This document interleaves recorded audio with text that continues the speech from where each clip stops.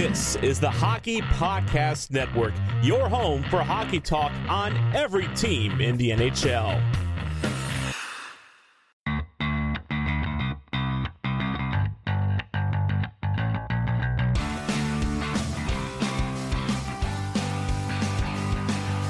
Hello, and welcome to the Tip of the Iceberg podcast, brought to you as always by the Hockey Podcast Network. My name is Nick Berlansky, and as always, joined by Nick Horwat here. The Pittsburgh Penguins, although losing on Saturday, in my opinion at least, and we'll get into it of course, playing some very good hockey as of late. We'll talk about their game against the Colorado Avalanche as well as their road game against the Minnesota Wild. We're going to discuss the Jason Zucker injury, potentially get some live updates. I have no idea if they're supposed to practice today or not, but Horwat, as always, is quick on the trigger with Twitter and will keep us updated throughout the show.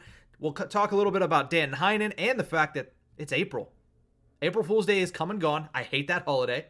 And secondly, it is the last month of the NHL regular season. A little bit of a longer NHL regular season because of the supposed Olympic break, but we have until the end of April to watch regular season hockey for the Pittsburgh Penguins. We'll talk about all that and wrap it up with our weekly Pens poll. Horwat, when you looked at this weekend, I thought they had a better game against the Avs than they did against the Wild, and they lost against the Avs. What do you think? That sounds totally about right. I think a lot of people were busted up over the fact that they couldn't finish the game against Colorado. I mean, that is fair. It's a fair assessment. You were tied for a grand total of 40-some seconds, I think. And that's not ideal. You got to take leads in games, sure. But at the same time, it's just you're playing good hockey against the top team in the league right now, a team that, if all goes right, you could see in the Stanley Cup final. And let's just tell it like it is. That'd be a fun 7-game series. I think we play them pretty well. I mean, we're going to be playing them again come Tuesday, tomorrow, right? Yep. Yeah, so that'll be another measuring stick game, I think. We were able to play them very well on their ice. If we could play the same level on our own, I don't see why we couldn't beat them without any hesitation on Tuesday. But it'll come down to just playing the right style of game and just doing what you did on Saturday. Just doing what you did on Saturday, but capitalizing and holding on to at least a tie. Am I right? Oh yeah, that was the biggest downfall of that game, is the fact that we couldn't hold on to at least a tie game for more than 20 seconds. Yeah, there was very little that they did wrong in that game against the Colorado Avalanche, and we talked about it on Thursday. I love the matchup between Colorado and Pittsburgh more than I love the matchup between certainly Edmonton and Pittsburgh, and honestly, most of the Eastern Conference versus the Penguins. These matchups are always fun. Crosby versus McKinnon. Luckily, he was in the game, and it made for a much better game, but nonetheless, they were short. Gabe Landeskog still and Nazem Kadri did miss that game due to injury, but still, it was a great game, evenly matched. Although the Penguins never had a lead, they were always right there. Darcy Kemper, he's proven a lot of people wrong this season. He is very good for the Colorado Avalanche. Tristan Jarry played really well as well, I guess is what I was trying to say. But there were a couple negatives, and one of them was what you said there. I mean, a bad response after you tied the game. It was, less than a minute each time that you gave up that following goal. So you couldn't get any momentum off of a goal, and that's something that is going to hurt you in any game, let alone a game against the best team in the National Hockey League. Yeah, I'm going to try and pull up those times. I know the second one was like 20-something seconds. Yeah, right after the Matheson goal in the third. And the first one was 30 seconds. So yeah. So it didn't even add up to a minute. Yeah. 40 plus 20. It was just a little over a minute. I thought it was like 20.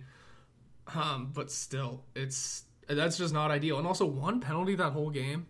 One. Yeah. It reminded me a little bit of the Rangers-Penguins game on ABC a couple weeks ago. I just don't believe there wasn't more penalties that needed to be called. Listen, the officiating has been under fire recently, so... Hey, they're warming up for the playoffs. Yeah, the whistles are put away. Because there were some blatant calls that I saw. In the Minnesota game was bad. Yeah, in the Minnesota game where I said, all right, screw it. Do whatever. The whistles are put away, clearly. And as I'm thinking that, I think Malkin did something that was definitely a penalty. Yep. Letang had a cross-check, yeah. Yeah, and this is like, we're not talking about the other team not getting called. We're not talking about the other team not getting called. We're talking about the Penguins committing infractions. Yes. That are not getting. I have not noticed anything that the other teams have done. I've just noticed all the things that I wasn't really able to see a lot of the Minnesota game. Yeah, I was about to say the Kevin Fiala one, which we'll talk about when we talk about the Zucker injury, was egregious, but the Penguins did also score before Minnesota got it. I don't know if they were going to call a penalty or not. I don't think they were, but still. But that being said, there's just so much in a game that can change if you just make the calls. But like I said, I'm only talking about the infractions that the Penguins are committing and not getting called for, because I'm looking at it as regardless of if it's going to get called in the playoffs or not, don't take that bet. Don't take that chance. Yeah. Because how much a power play can swing a game, especially in the playoffs, you got to be careful. I think we've seen how red mist, Malkin, and Letang can go. Yeah. It's bad. So we have to make sure that those guys are keeping calm and staying cool under pressure, because, like I said, Letang, I'm shocked. Where does Letang honestly stand in penalty minutes in the Penguins franchise? Because it should be a lot higher than it probably is. I don't know. I was just looking at his numbers for a story that I'm writing, and I know he leads the Penguins franchise in games played among defensemen and in points among defensemen. I would imagine that also lends itself to penalty minutes, because it's not like he's been an angel at any point of his NHL career. Yeah, I think if I can find penalty minutes on this screen, I could let you know if he's in the top 10 or not. We know Malkin's going to get there. Yeah, Malkin's going to be the leader. But while you're looking that up, I do want to mention, to go along with what you said about don't leave it up to the referees, especially in the playoffs. I mean, that's exactly what my dad always used to tell me, because I'd play high school football, and I'd always get mad the next day, and we'd talk about the games, and I'd say, you know what? There was this call that made me mad, this call that made me mad, and then there were times where I was like, this call changed the entire outcome of the game, and he'd always look at me and say, don't leave it up to the referees, and you won't have to worry about a bad call. Like, if you would have went out there and did your job, and the whole team would have went out there and done their job and took it out of the referee's hands, then you wouldn't have had to worry about it. He said that's what you need to focus on, and that's exactly what the Penguins, as you were saying, need to do going forward. Don't leave it up to the referee to make that bad call. That'll cost you something. Yeah, absolutely. So Letang has 657 career penalty minutes, which is not in the top 10 for the Penguins. Really? 10th is Brooks Orpik with 734. Oh, yeah. He's getting there.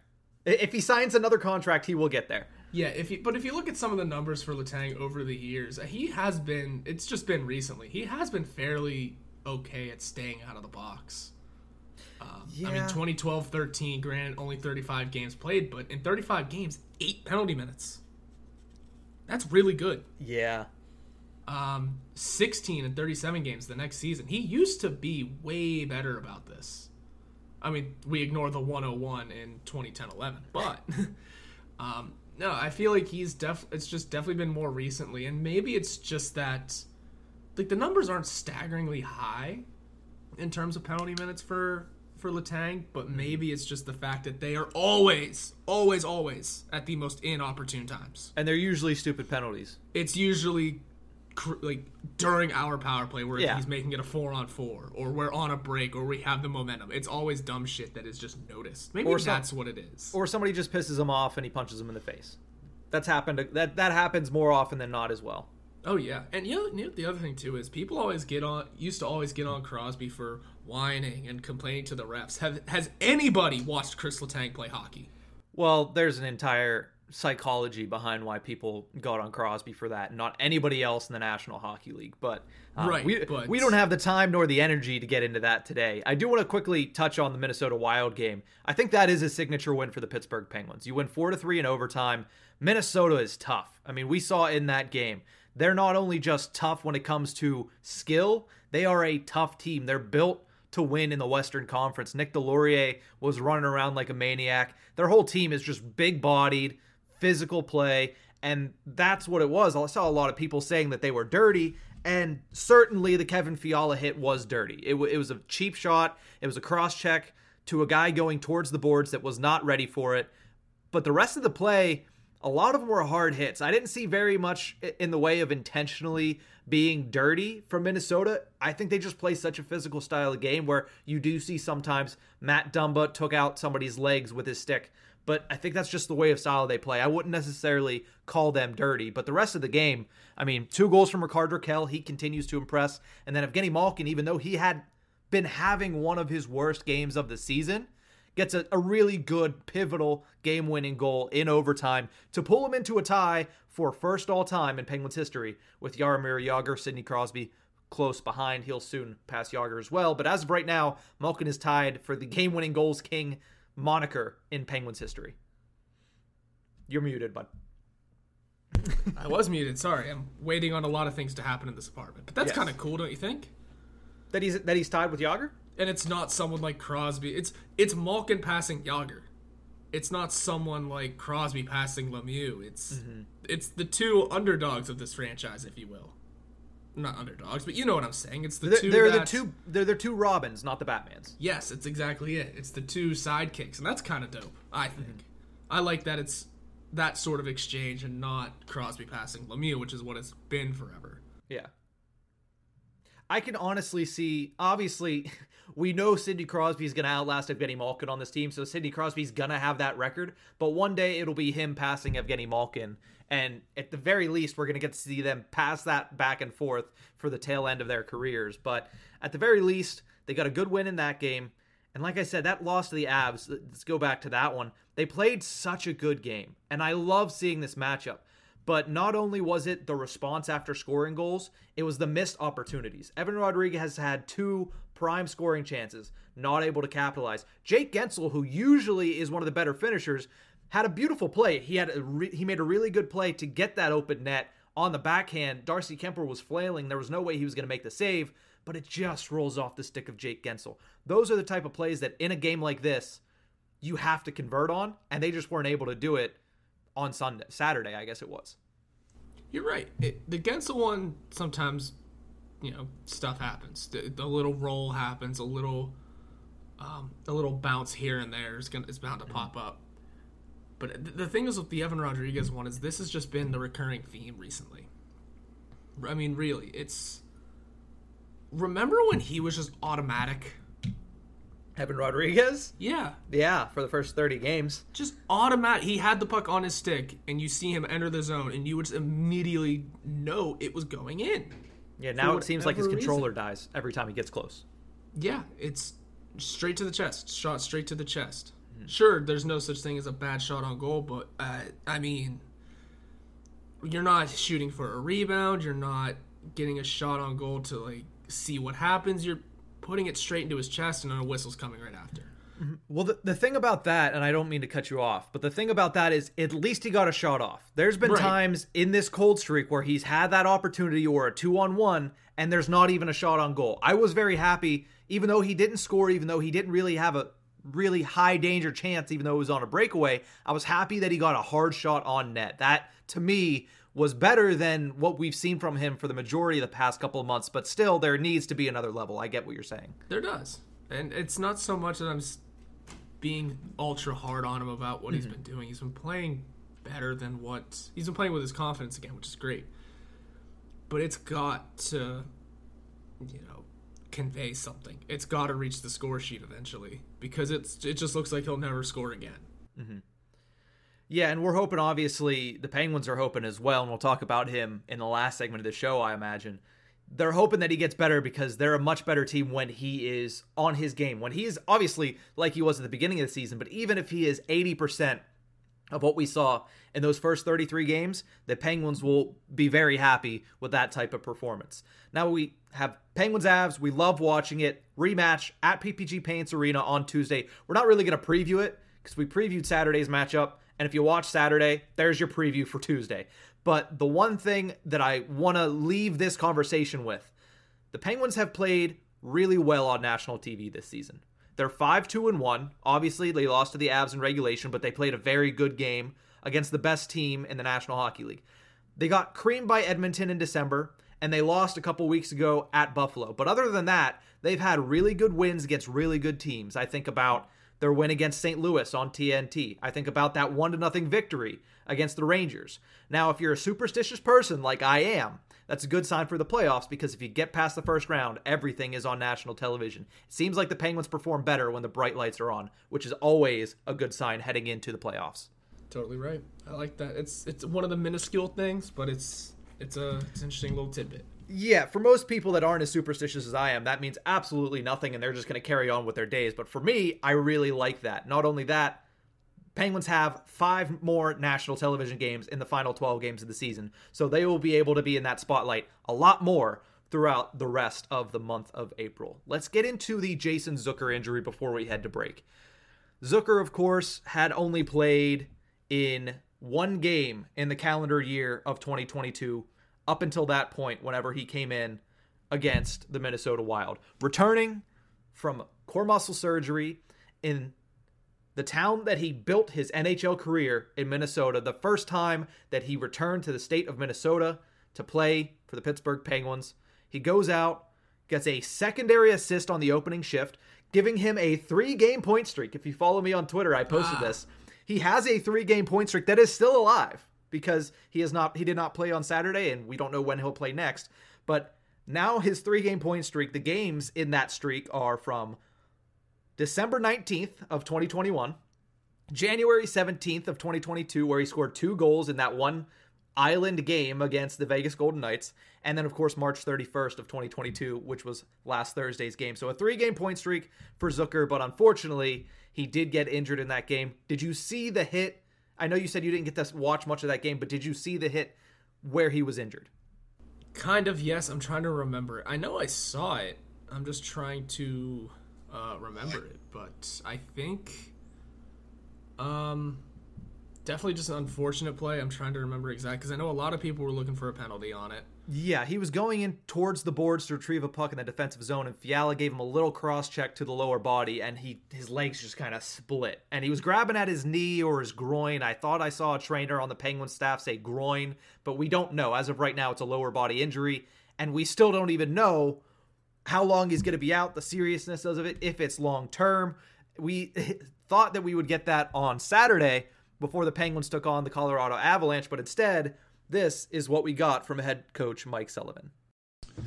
I can't give you any more information at this point. He's still being evaluated by our medical staff. He will not play today. We'll probably have more detailed information when we get back to Pittsburgh. Do you have a sense at all if it's a longer-term injury? I don't have an answer for you right now. Like I said, he's continuing to be evaluated. We'll see when we get back to Pittsburgh and hopefully have more information. That is head coach Mike Sullivan talking about Jason Zucker's injury that he sustained. They still have not released any information on if it's longer term, if he's day-to-day, which is the best case scenario at this point. Luckily, we did see a good sign on Instagram Sunday evening as Jason Zucker posted a picture of him in that game against the Wild. And the final end of the caption said, "Hope to return to the lineup soon." Better than saying, "Hey, I'll be back better than ever." Better than saying, "Hey, when I come back, I'll be ready to go." He said, "Hope to return to the lineup soon." And I know this is minutia. I know this is digging a little too deep into an Instagram caption, but it seems like that is a good sign. And we'll have to wait till probably today if they practice, if not tomorrow before the game, to see if Jason Zucker is out longer term. Well, it's better than him saying, because athletes will do this all the time with Instagram posts or Twitter posts. It's better than him saying, "Yeah, this is it for the season, boys. Sorry about that. I tried my hardest to return," because of the season he wanted to have. Yeah. You have to remember that, too. He wanted to come in like a ball of fire and just rip this league apart. Mm-hmm. But the fact that he hasn't been able to do that, I think if his season was over, I think you would have seen something that said, "I tried my best to get back in, just the injury luck was not on my side, and I have to hang it up for the year." Mm-hmm. But the fact that we didn't see that should give you a ton of hope that he'll be back. I'm not gonna give a timetable, but definitely sooner rather than later, and he should be ready. I mean, right away whenever we saw Malkin give him the Viking helmet or whatever helmet it is this year, mm-hmm.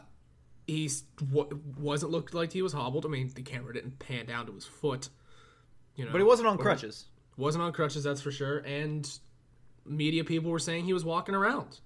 So things don't seem totally bleak. It might just be maybe a couple games, maybe a couple weeks, maybe it's shelved until the playoffs. It's all stuff we'll just have to wait and see, but it looks better than nothing. Yeah, at this point of the season, the Penguins, and we'll talk about the magic numbers for clinching a playoff spot, they have an 8-point advantage on the Capitals to knock them out of the top 3 in the Metro. So they have a good lead. They have a good team without him. They do need him, though, in my opinion.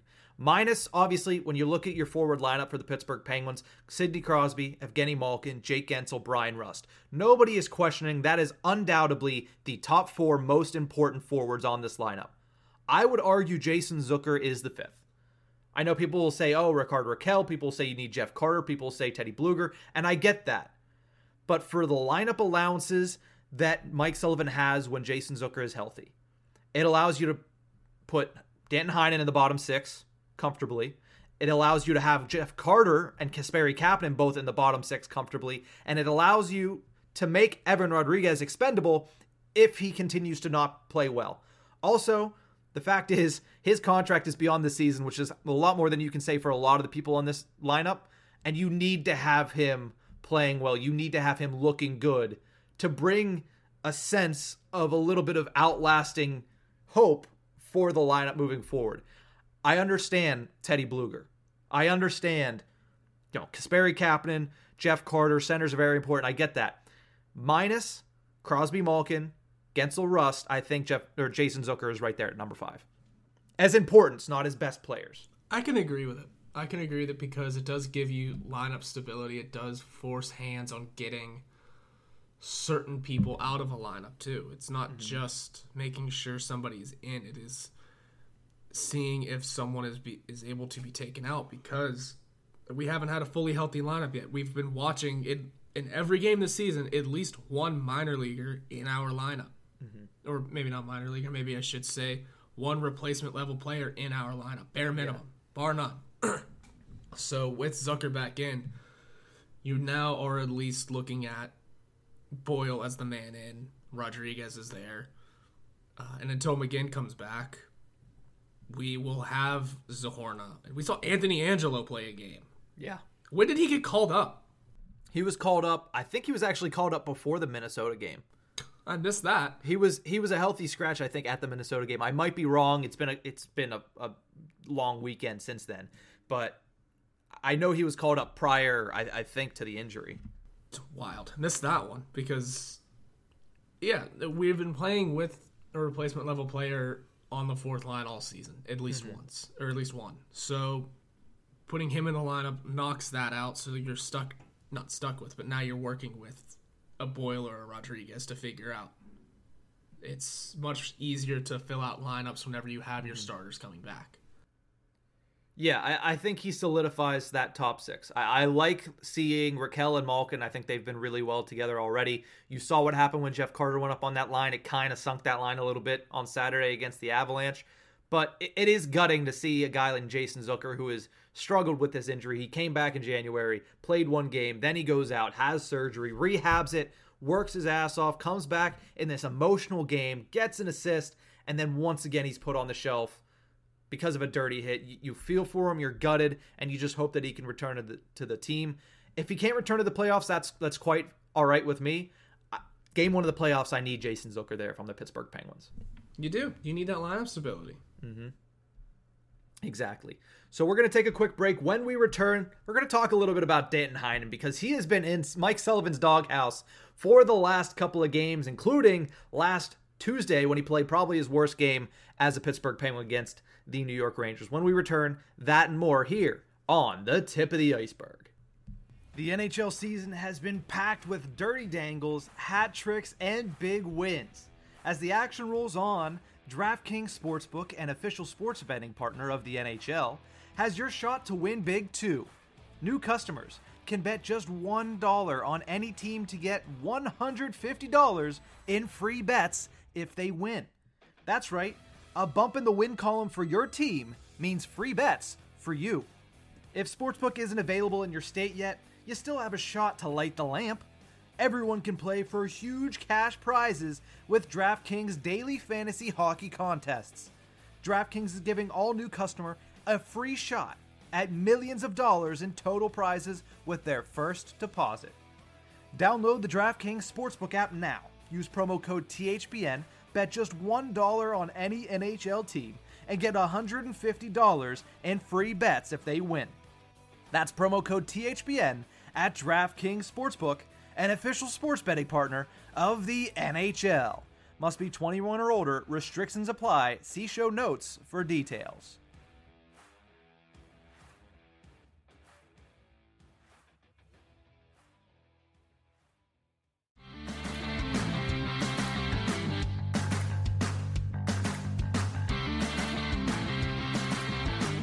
Welcome back to the Tip of the Iceberg podcast, brought to you as always by the Hockey Podcast Network. I'm Nick Berlansky, that's Nick Horwat. We're breaking down Pittsburgh Penguins talk because, well, that's what we frickin' do. So here we go. Danton Heinen has been bumped down in the lineup and has played the least amount of minutes as any other Pittsburgh Penguin in the past two games. We talked in the first segment about how well they played against the Wild, how well they played against the Avalanche. Danton Heinen made zero impact in either of those games.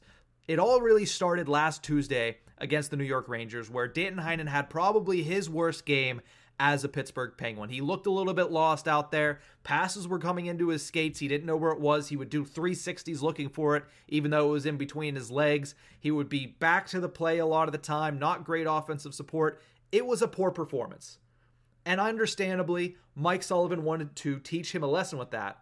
But at this point, dropping him the whole way to the fourth line, 4 minutes and 58 seconds of ice time against the Minnesota Wild in a game where they were already down a forward. So Mike Sullivan elected to only deploy 10 forwards and mix the lines up, then use Danton Heinen, who's on the bench while he already has a guy injured. Then Saturday comes, gets more ice time, but not very much. 6 minutes and 4 seconds, another team low, and you wonder, what is going on with Danton Heinen, Horwat? That's such an intriguing question because he hasn't been terrible all season. I mean, he started off as one of our top scorers, one of our better players. I think we were all surprised by it. I mean, looking at his numbers and his game logs over the year, I mean, these are the lowest minutes he's played all season by far. No, not by far. There's a 7-minute game in there, but like, it's so interesting seeing a 5-minute basically, in a 6-minute game in the last two important games, no less. The only answer I can come up with as I look at his game logs is just he's lost his consistency.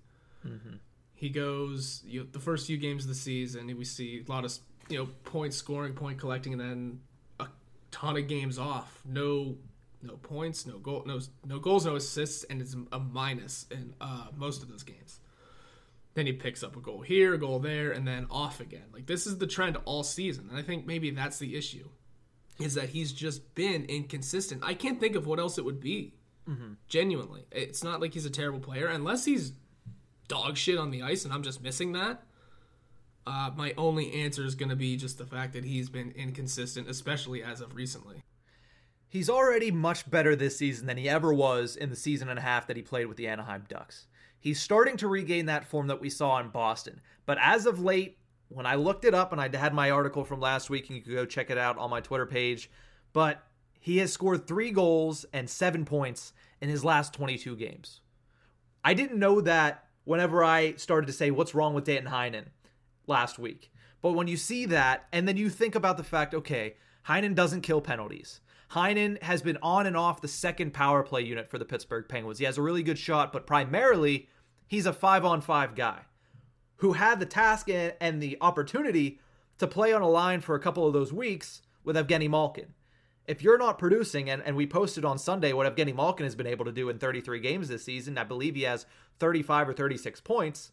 If you're not producing alongside that might be an issue. And then when you see the game that he played Tuesday, defensively irresponsible, offensively inept, that's why you see him going down in the lineup. But I do still think this is a very good player. This is a very important piece to this lineup, and you need Danton Heinen to be a productive third liner, not a fourth liner. You need him to be a productive third liner for this team to be all systems go. So you're hoping that this is just Mike Sullivan teaching him a lesson and trying to get him back on the right track. Kind of doing what he did with Kasperi Kapanen, right?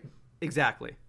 It's so weird, though, just because Kapanen took his benchings and nothing came of it.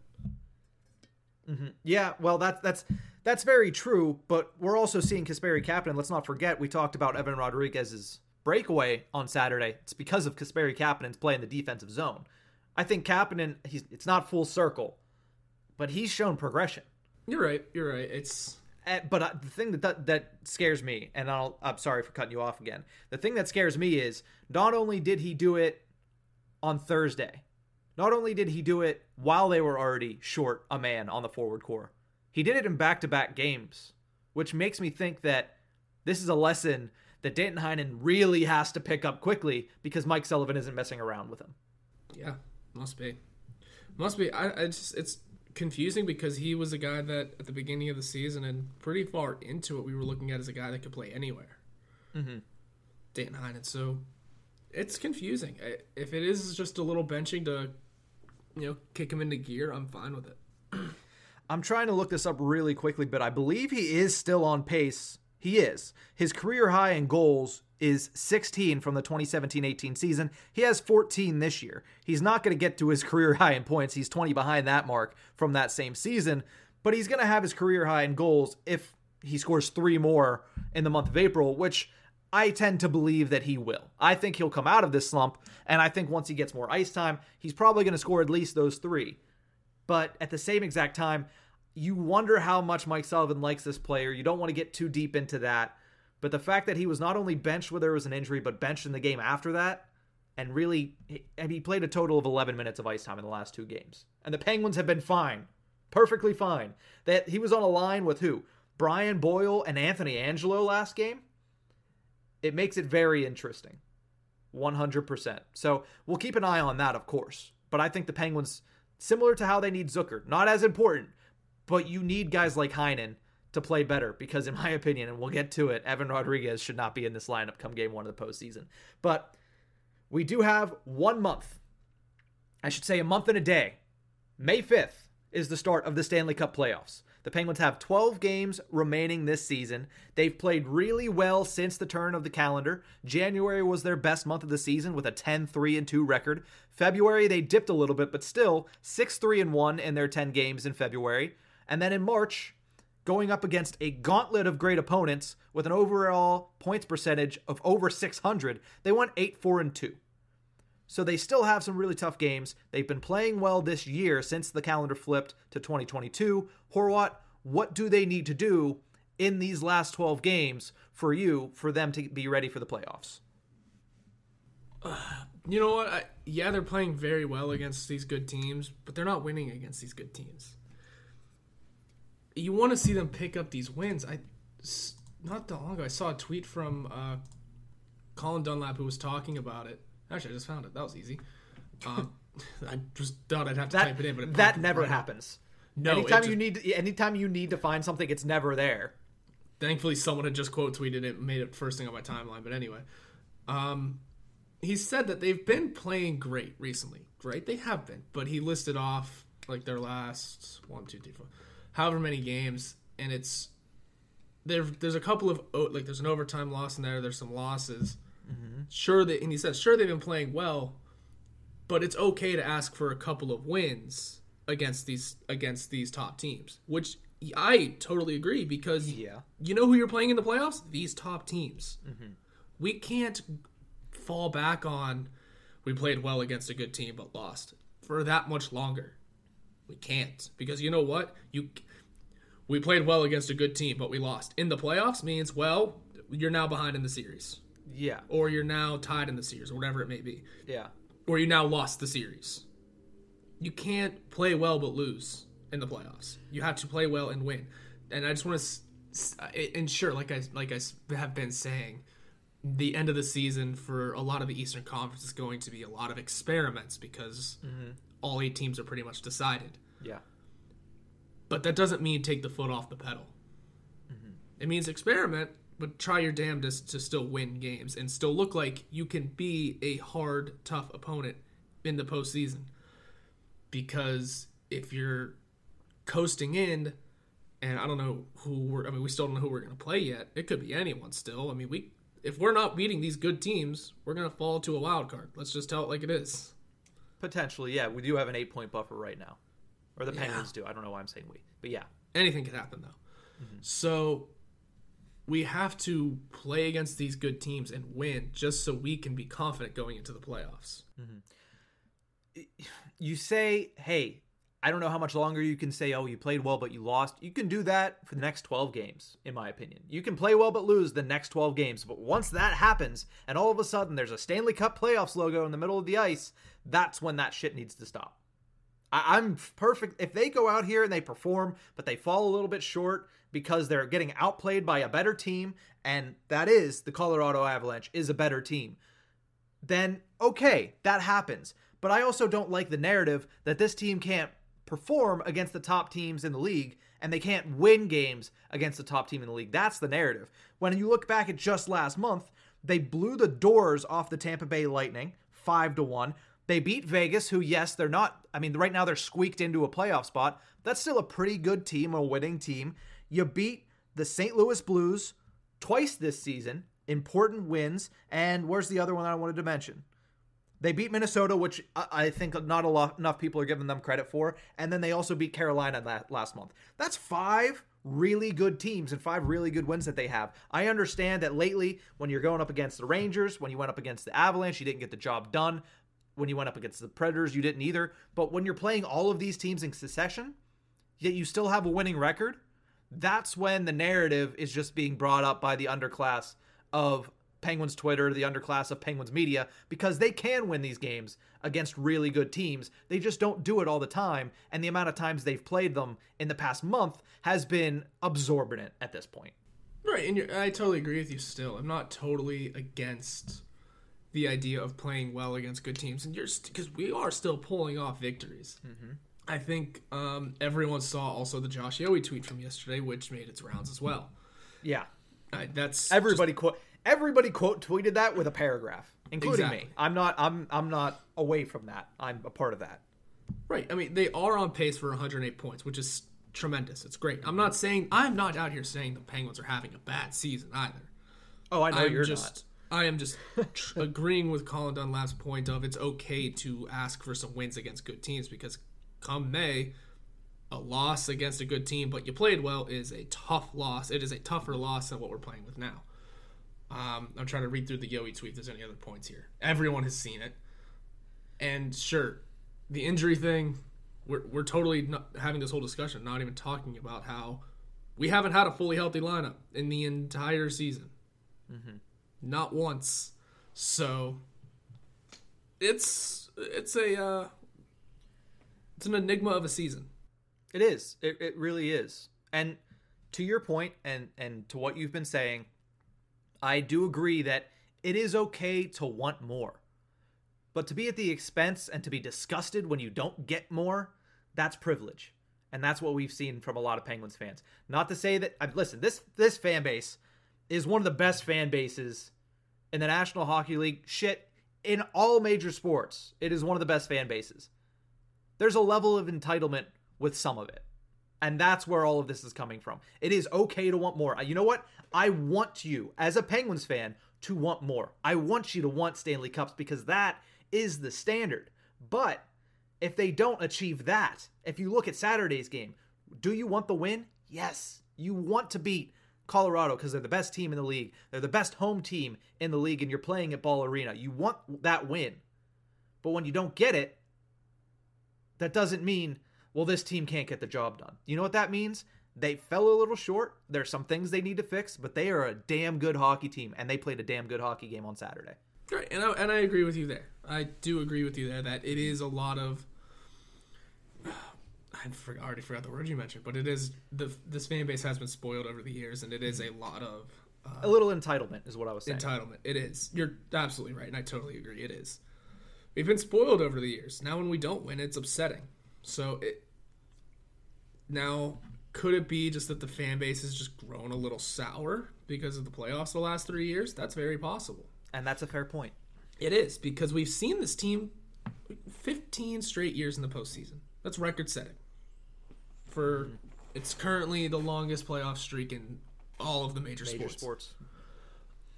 That is absolutely tremendous and something we can all hang our hats on. In those 15 years, though, sure, you've pulled out 3 Stanley Cups. How many, though, of those years, that includes our knockout early in the bubble, that includes the last two seasons surrounding it, quite a few of those 15 years have been, and I'm not trying to compare our first year of this streak in losing in the first round, but we've seen a couple of first round losses too. Mm-hmm. And with 3 of them coming in 3 years, you start to get the sense of we understand we have a good team. We do. We get it. We have 2 of the greatest players to ever play the game. Tristan Jarry is on a new level, and we have, or at least we had over the years, a phenomenal depth that helped carry us. Mm-hmm. You know what it isn't doing though? It's not producing playoff victories. We're just a great regular season team, a la the Washington Capitals for the last how many years. Yeah. It's got to translate into something a little more than regular season victories, and I think that's where the fan base can start to get a little sour. I mean, we're not selling out games anymore. Ben Roethlisberger night, the tickets were $20. Yeah, I think part of that might also be the financial structure of the country, but I don't think this is not the podcast to talk about that. Right, and I'm not totally disagreeing there, but you're seeing that there used to be a waiting list as long as the Magna Carta for season tickets, right? And now we can't sell out games. Mm-hmm. And I'm not saying we can't. There's so much going on in the world that is probably stopping people from going to a Tuesday night hockey game. I get it. But that was one thing. That was another thing we were always able to hang our hat on as Penguins fans. Just no matter what, that game sold out. Yeah, there's a lot changing in the world. I just feel like, and maybe it is sort of old Radiohead speak, but losing in the playoffs is also part of the factor into this fan base growing a little sour of the team. Mm-hmm. 15 straight playoff appearances, 3 Stanley Cups. That's a conversion rate of 20%. I'll take that any day of the week. And that's really good. I'm not out here. I'm just seeing both sides of this coin. Mm-hmm. That's definitely what I'm doing. The sad thing is I had to use a calculator to figure that out. I almost said 15%, so you're not. So at least I didn't say it out loud. Mm-hmm. So the Pittsburgh Penguins, of course, trying to clinch their 16th straight playoff berth. Magic numbers, of course, there's 2 teams that are right there, but Columbus is quickly fading into the background. The magic number to take out and eliminate mathematically the Columbus Blue Jackets from catching the Penguins is 3, and the Penguins will play the Blue Jackets only one more time, and that's the final game of the season. A couple episodes ago, I said it was the Oilers. I forgot this Blue Jackets game was rescheduled, so the Penguins will close out their season against Columbus. At that point, you would certainly imagine they are mathematically eliminated. And the magic number, the one that's most important, is the New York Islanders. That is 9. But the Penguins play the Isles 2 more times here in the month of April, which are both 4-point swings. So if you're going to win only 3 of your last 12 games, make 2 of them against the Islanders, and you can quickly dispatch of them easily. Sure. But again, like you mentioned, in the next 12 games, if you only win 3 of the next 12, this is going to be an interesting lead up to the postseason. If they only win 3 of the last 12, then let me tell you how everyone who said this team sucks has a point. That being said, also, because you had mentioned, and that would have to be 9 regulation losses in that. Yep. So, I'm not even going to go any further on it. We're fine. We are fine. There's a lot. Twitter is just a hellscape sometimes. There's a lot of opinions being pointed out. I'm seeing all of them. I have thoughts on all of them because I vaguely agree with almost all of them as well. Mm-hmm. Because, sure, it's a spoiled fan base who's seen a lot. Sure, you want to see this team win. Like I said, I can't call them contenders until they win a round. Mm-hmm.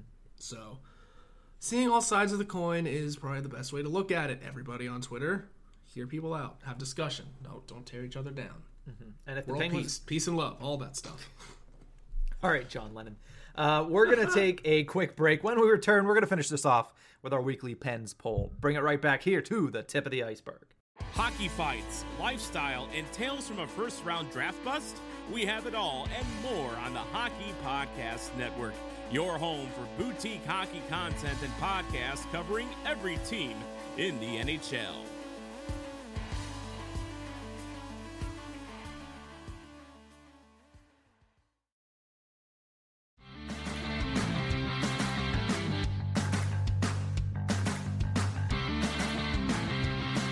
Welcome back to the Tip of the Iceberg podcast, brought to you as always by the Hockey Podcast Network, as well as DraftKings. Make sure you use promo code THPN at the DraftKings Sportsbook app for great odds and even better opportunities. Horwat, I've realized that going into break in this entire show, I've tossed like we're on a radio show, like come on back here, like people will tune out and then tune back in because they don't want to listen to the commercials. Our commercial breaks are literally 20 seconds on the podcast.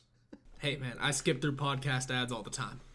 I mean, don't do it because you hear really great offers from DraftKings, but at the same time, I understand it if you do. Everybody does it. But Yeah. So let's talk about our weekly Pens poll at full health, which, let's be honest, it's a fantasy. That's fantasy land right there, the Pittsburgh Penguins at full health. But the question we asked was, at full health, who is the Pittsburgh Penguins' 13th forward? The number one guy out, the healthy scratch, wearing the suit but ready to go at a moment's notice. Who is that guy when the Penguins don't have anybody on the injury report except for Nathan Beaulieu because he's going to be plastered there? Brian Boyle won this poll at 43%. Redeem the Dream Zahorna, Big Zed, had 30%. Kasperi Kapanen actually got 21% of the vote here. And other was 6%. Specifically, Ali on Twitter, who is a really good listener, who has been listening to us for a very long time. She tunes into all of our stuff, says if Sid and Zucker can play together, then Erod would be the 13th, in her opinion. I agree with her, but I don't need Zucker to play there. I just need Zucker to play, and then Erod can be the scratch.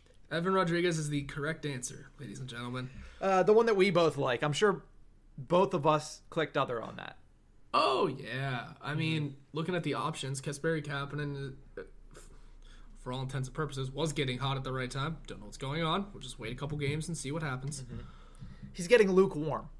Yes. Brian Boyle, though, we really just don't want to take him out of the lineup, man. And I figure Zahorna is going to be like the 14th at this point.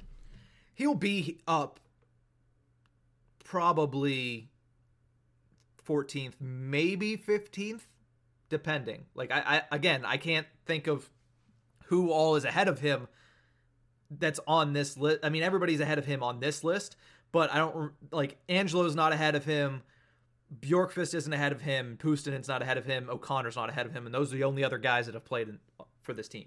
Yeah, I think he falls kind of to the bottom of the three that you had mentioned and the fourth that we had mentioned. So that hurts for him, but at the same time, he's still at replacement level, has the ability to go higher. But at this very moment, we're talking about Brian Boyle, as of this moment, is an NHL player. Kasperi Kapanen, NHL player. Evan Rodriguez, not the greatest, but he is at least an NHL player. Mm-hmm. You know, so that's where I stand with that. I say Evan Rodriguez is probably 13th man because as long as he's playing with confidence, he's not a terrible hockey player. We have seen him do things. Mm-hmm. Like I said, do you remember when he was just automatic? Yeah. And now that's gone. Maybe that switch gets flipped in the playoffs. But maybe someone needs to get hurt in the playoffs for him to get in there. Because I kind of don't want to see him in come puck drop of game one. I don't. Yeah. Sorry. Or if you're going to have him in there, which, again, I don't really like this, give him the Danton Heinen treatment. Give him 4 minutes of ice time. But at the same time, you're handcuffing yourself if you're only playing somebody 4 minutes.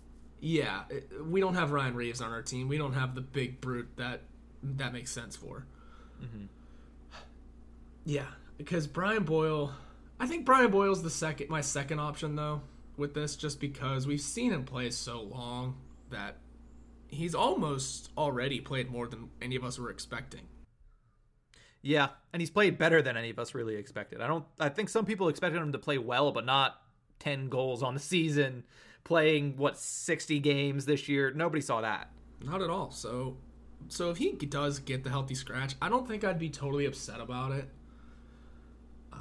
But it would make a ton of sense. Also, speaking of Evan Rodriguez, I just remembered this. It just popped back into my head. Did you see the Jay Fresh card of the bottom 10 in WARP? Whatever wins above replacement?